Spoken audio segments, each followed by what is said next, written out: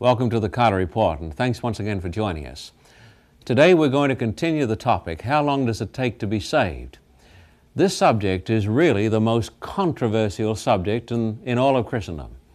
It is the great truth of righteousness by faith, justification, sanctification through faith in the grace of God that split the church in the days of Martin Luther. It is the truth that is going to bring about the last great revival, righteousness by faith.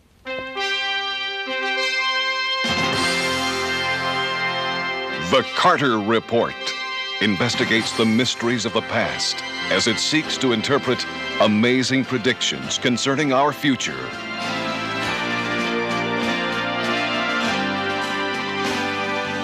John Carter, scholar, writer, and traveler, invites you to join him as he unlocks mankind's most valuable treasure.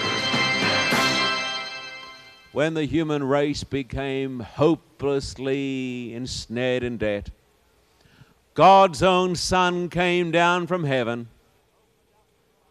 opened up his veins, his lifeblood, and with his own crimson ink, he wrote across the parchment, I, Jesus Christ, will pay all your debts, and he has.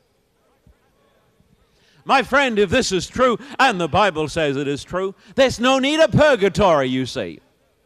There's no need of purgatory, and there's no need of penance. There's no need of any of those things. Those things are frauds because they add to the cross of Christ, and nothing can add to the cross. The cross was God's greatest act in history, and when he said, I have paid with my blood all of your debts. Jesus did it on the cross. Our great problem is that many of us here perhaps tonight haven't accepted that forgiveness. You see? I want you to come to one of the most profound chapters in the Bible, please. I would like you to come over here to Romans chapter 3. The cross was once and complete. That is why the Mass is so wrong. That is why the Catholic Mass is so unscriptural. The Bible says in the book of Hebrews, the cross, the sacrifice of the cross was once and for all time. Only one sacrifice. Hebrews 9, Hebrews 10. And the Mass is a sacrifice, you see. And so it's wrong. The Bible says one sacrifice for all men for all time. Hebrews 9, Hebrews 10. Now notice with me, Romans chapter 3, verse 23. Romans 3 and verse 23. The Bible says, for all have sinned and fall short of the glory of God. Verse 24 says, being justified freely by his grace through the redemption that is in Christ Jesus. The Bible says, even though all have sinned, the Bible says, all, A-double-L, may be justified freely through his grace. Now, what does it mean to be justified? I don't like using these theological terms too often, but justify is a good Bible term. Let me write this word on the blackboard, and then let me tell you exactly what it means. And if you can see this tonight, as you certainly will, this will take a burden off your soul. The word justify, it is the Greek word which means not to make righteous, but to declare righteous. This is what Martin Luther taught, and this is why they heaved him out of the Church of Rome. Because the Church of Rome says justify means to make a person righteous. And therefore, nobody knows when God has accepted him because he doesn't know when he's been made righteous enough, you see. But the Bible says that God justifies. He declares that the sinner is righteous. Now, what does this mean? Now, look, we really need the help of the Holy Spirit to understand this. Do you know why? There are millions of people who go to church and they never understand this subject. And therefore, they never understand the grace of God, and they're never happy, and they don't obey God either. Now, let me tell you what it means. Tonight, a man comes into this meeting. He's never been to a religious meeting before. He's like the tax collector. But he's worse than that. A man comes in here and he is a murderer, he is a thief, he is a fornicator, he is an adulterer, he is everything that you can think of and prefer not to. And so he comes into this meeting tonight and he is a sinner. And he is falling short of the glory of God, and therefore the Bible says he is going, my friend, to topple into hell. But listen to this. There's another man here tonight too. And he is a member of a great church. In fact, he is an officer in a great church. And he pays his tithe, and he goes to church several times on the weekend. And he is a good man, and everybody looks up to him. And he sits here tonight, and he says, thank you, God, that I am not like that humbug who just came in the door. You see? Thank God that I am a good man. But as we sit here tonight, the Holy Spirit starts to work. And the Holy Spirit opens a door in the sinner's mind. The Holy Spirit opens the door, and he sees Jesus dying for him on the cross. You see, he sees Jesus dying for him. You know, the greatest thing that ever happened to me, and my head is still spinning, 25 years ago, I came to the conclusion that Jesus had died personally for me. And when I discovered that Jesus had personally died for me, my friend, I was in a daze, and I still find it hard to believe it. But that sinner sitting out here tonight, this man who's a murderer, thief, and adulterer, he says, Jesus died for me. Jesus really died for me. And he says, Lord, have mercy on me. Lord, have mercy on me, a sinner. Lord, I'm not good enough. I don't deserve to go to heaven, but Jesus, have mercy on me. And Lord, tonight, I believe. Tonight, Lord, I'm coming to the cross. Tonight, Lord, I'm accepting you. And tonight, Lord, I'm doing it now. And God says, done. God says, you are forgiven. You are forgiven. You are forgiven now. God says, I justify you. That means I declare before the universe that this man, because of what Jesus did, not because of what he's done, but on the basis of what Jesus did, I declare that this man, because of what Jesus did, he is now sinless, and he's coming with me to heaven. You see? Now that magnificent gift is yours tonight. But my friend, if you think you're going to make it because you're good enough, you're not going to make it at all. You're going to go to hell. That's pretty strong for people to go to church, isn't it? The Bible says that we are saved by grace. We are not saved by our works, because our works are never good enough. And listen, why you've got to come tomorrow night is because there is such a lot of superficial thinking in America and in Australia and in other places. People mouth a great deal about religion, and they talk a great deal about religion, but they know very little, my friend, about the truth of the Bible. You hear that? And we ought to know. We ought to understand. And when Martin Luther saw this truth, my friend, he was climbing on his knees up the Scala Sancta in Rome. And he was saying prayers, trying to get to heaven by his praying. There are lots of people who are trying to get to heaven by their praying. And he was trying to get to heaven by his praying. And as he was climbing up the stairs, a voice, as it were, spoke to him and said, "The just shall live by faith." And Martin Luther got up and said, "Could it be so?"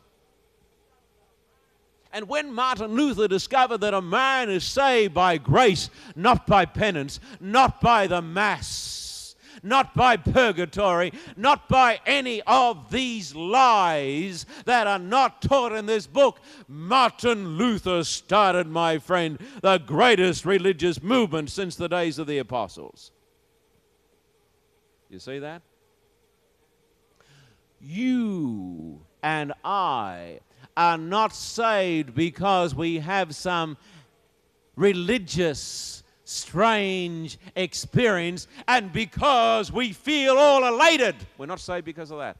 We are saved on the merits of the blood of Jesus Christ that we accept through faith. And when I accept that, my friend, God says, determined, done. That's it. Come home. Now listen. When a man comes to Jesus, and I'm going to ask you to do so in a moment.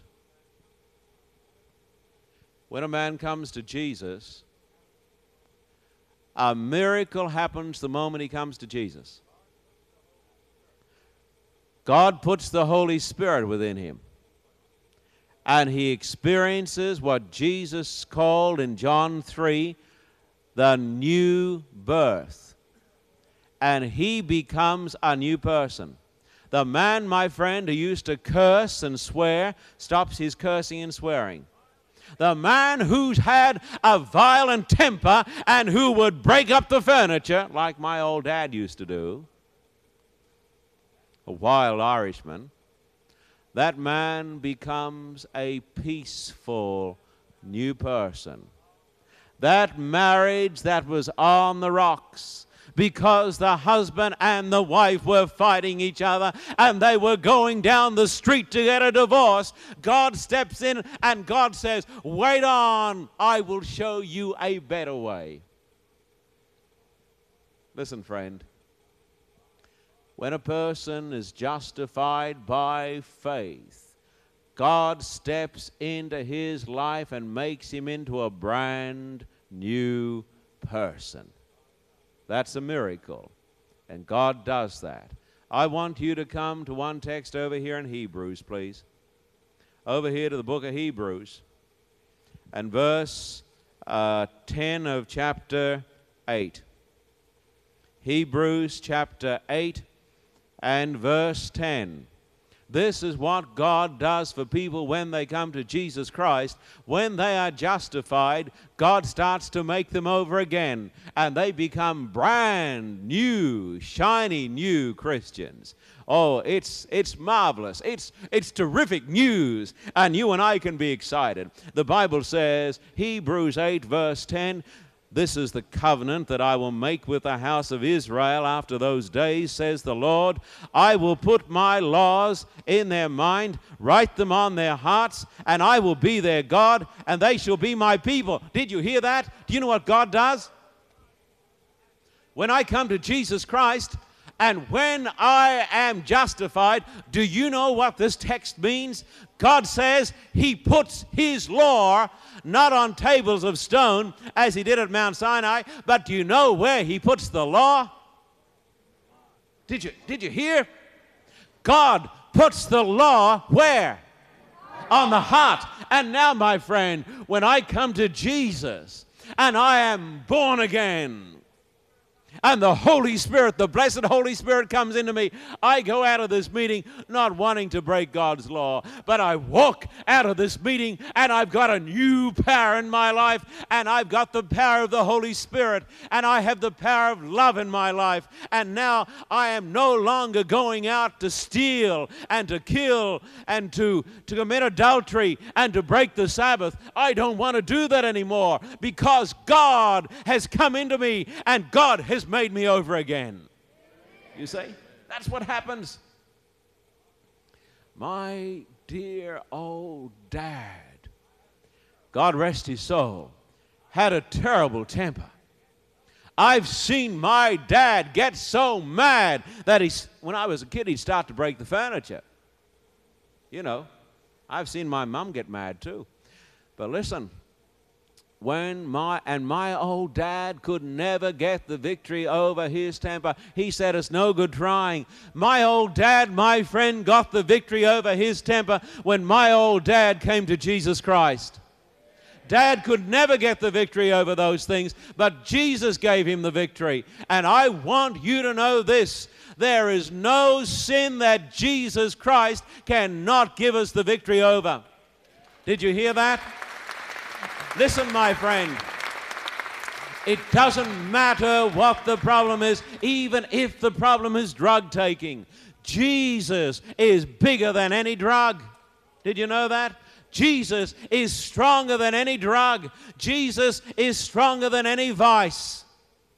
The Bible says, Paul says, I am not ashamed of the gospel. He says, it is the power of God for salvation to everyone who believes. You better believe tonight, my friend, that here we have the power of the Almighty God on our side, and God wants us to use that power. God wants to make us new people. You see, this is not talking about going to church. This, my friend, is talking about going to heaven. You see, I was running a series of meetings once, and a man came, rather his wife came first. And she said to me, she started to accept the truth of God's Word and the truth of the Bible and the truth about Jesus. But her husband was absolutely opposed, and he was a drunkard, and he had a foul temper. In fact, he was so mad, one night he came down to the meeting and tried to drag his wife out. And he too started to knock the furniture over. He was a wild man. But one night that man, I don't know why, well, I do know why. God got into him. God's Spirit brought that man to the meeting. And that man sat in the meeting. And as I was talking from the Bible, the Holy Spirit started to talk to that man. And he started to squirm. Have you ever sat in a meeting and squirmed? I hope you're not squirming tonight. Or not too much. If you need to squirm, I hope you're squirming. But he sat there. It's my job to comfort the afflicted and to afflict the comfortable. Now, he sat there in that meeting that night, and as we read these texts, and I was talking on a subject like this, the Spirit of God reached into his heart. And that man, my friend, came to Jesus. He really did. And he was justified. He came to the cross. And God, by the Holy Spirit, came into that man's heart. And that I have never seen such a radical transformation in such a short time. We don't need, my friend, to have months and months for people to have their lives changed. God can change a person, and he can do it tonight. And that man was changed. Absolutely. Now, my friend, he still had a struggle with his temper. But as he read the Scriptures, God changed him and made him a soft, warm, loving Christian and healed his marriage. His wife said to me, I can't believe it. I can't believe he is the same man. I said, he is not the same man. Jesus has changed him. Now, friend, have I made this plain tonight? I don't know if I have made it plain. I've tried to make it plain. But I've tried to make it plain tonight that we are saved by what Jesus did for us on the cross. And we are saved when we come to the cross and accept His forgiveness. And I've tried to make it plain that when I come to Him, Jesus comes into us by the Holy Spirit and makes us over again. We're going to have a prayer.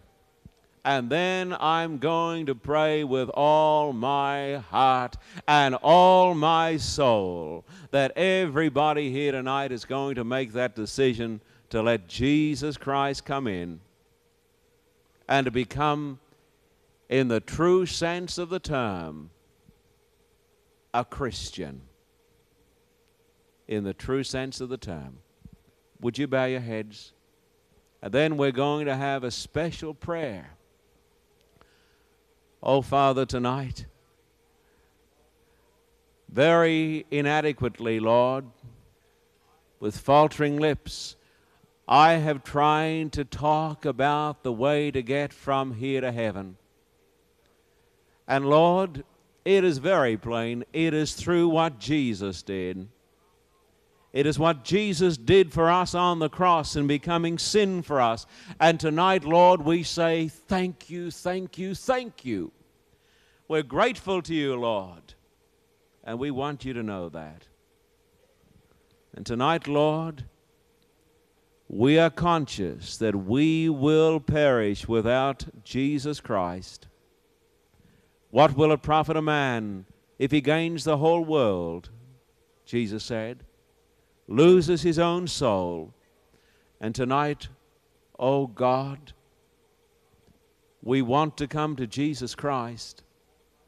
And we want to have our sins washed away tonight. And we want the Holy Spirit to come into our lives. We want Him to come now, Lord, and we pray that He will do so.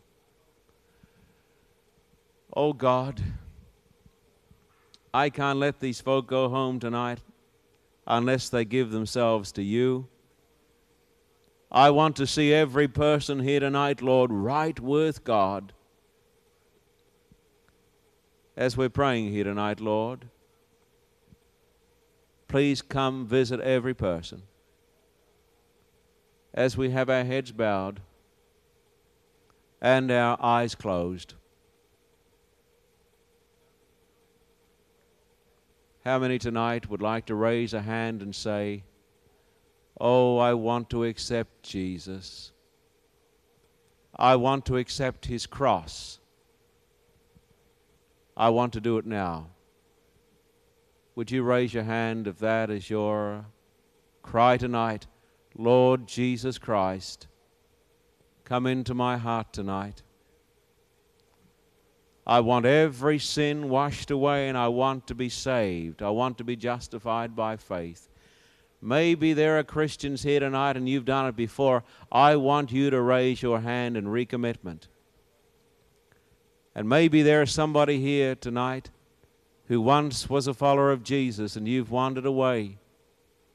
And tonight you are going to come back and you're going to show the Lord that you're coming back by lifting up your hand and making this conscious decision. Would you raise your hand tonight? Oh, I want everybody here to be right with Jesus, to be in the kingdom. I want to see everybody here tonight with Jesus. I want to appeal to you in the name of Jesus to give your life to Jesus now. Would you raise your hand and say to Jesus, dear Jesus, I come to you tonight. I come with all my faults. And I don't come because I'm worthy. But I come because Jesus died for me. And I'm coming now, Lord, to accept that gift. Oh, my Father, we've had a beautiful meeting here tonight, Lord.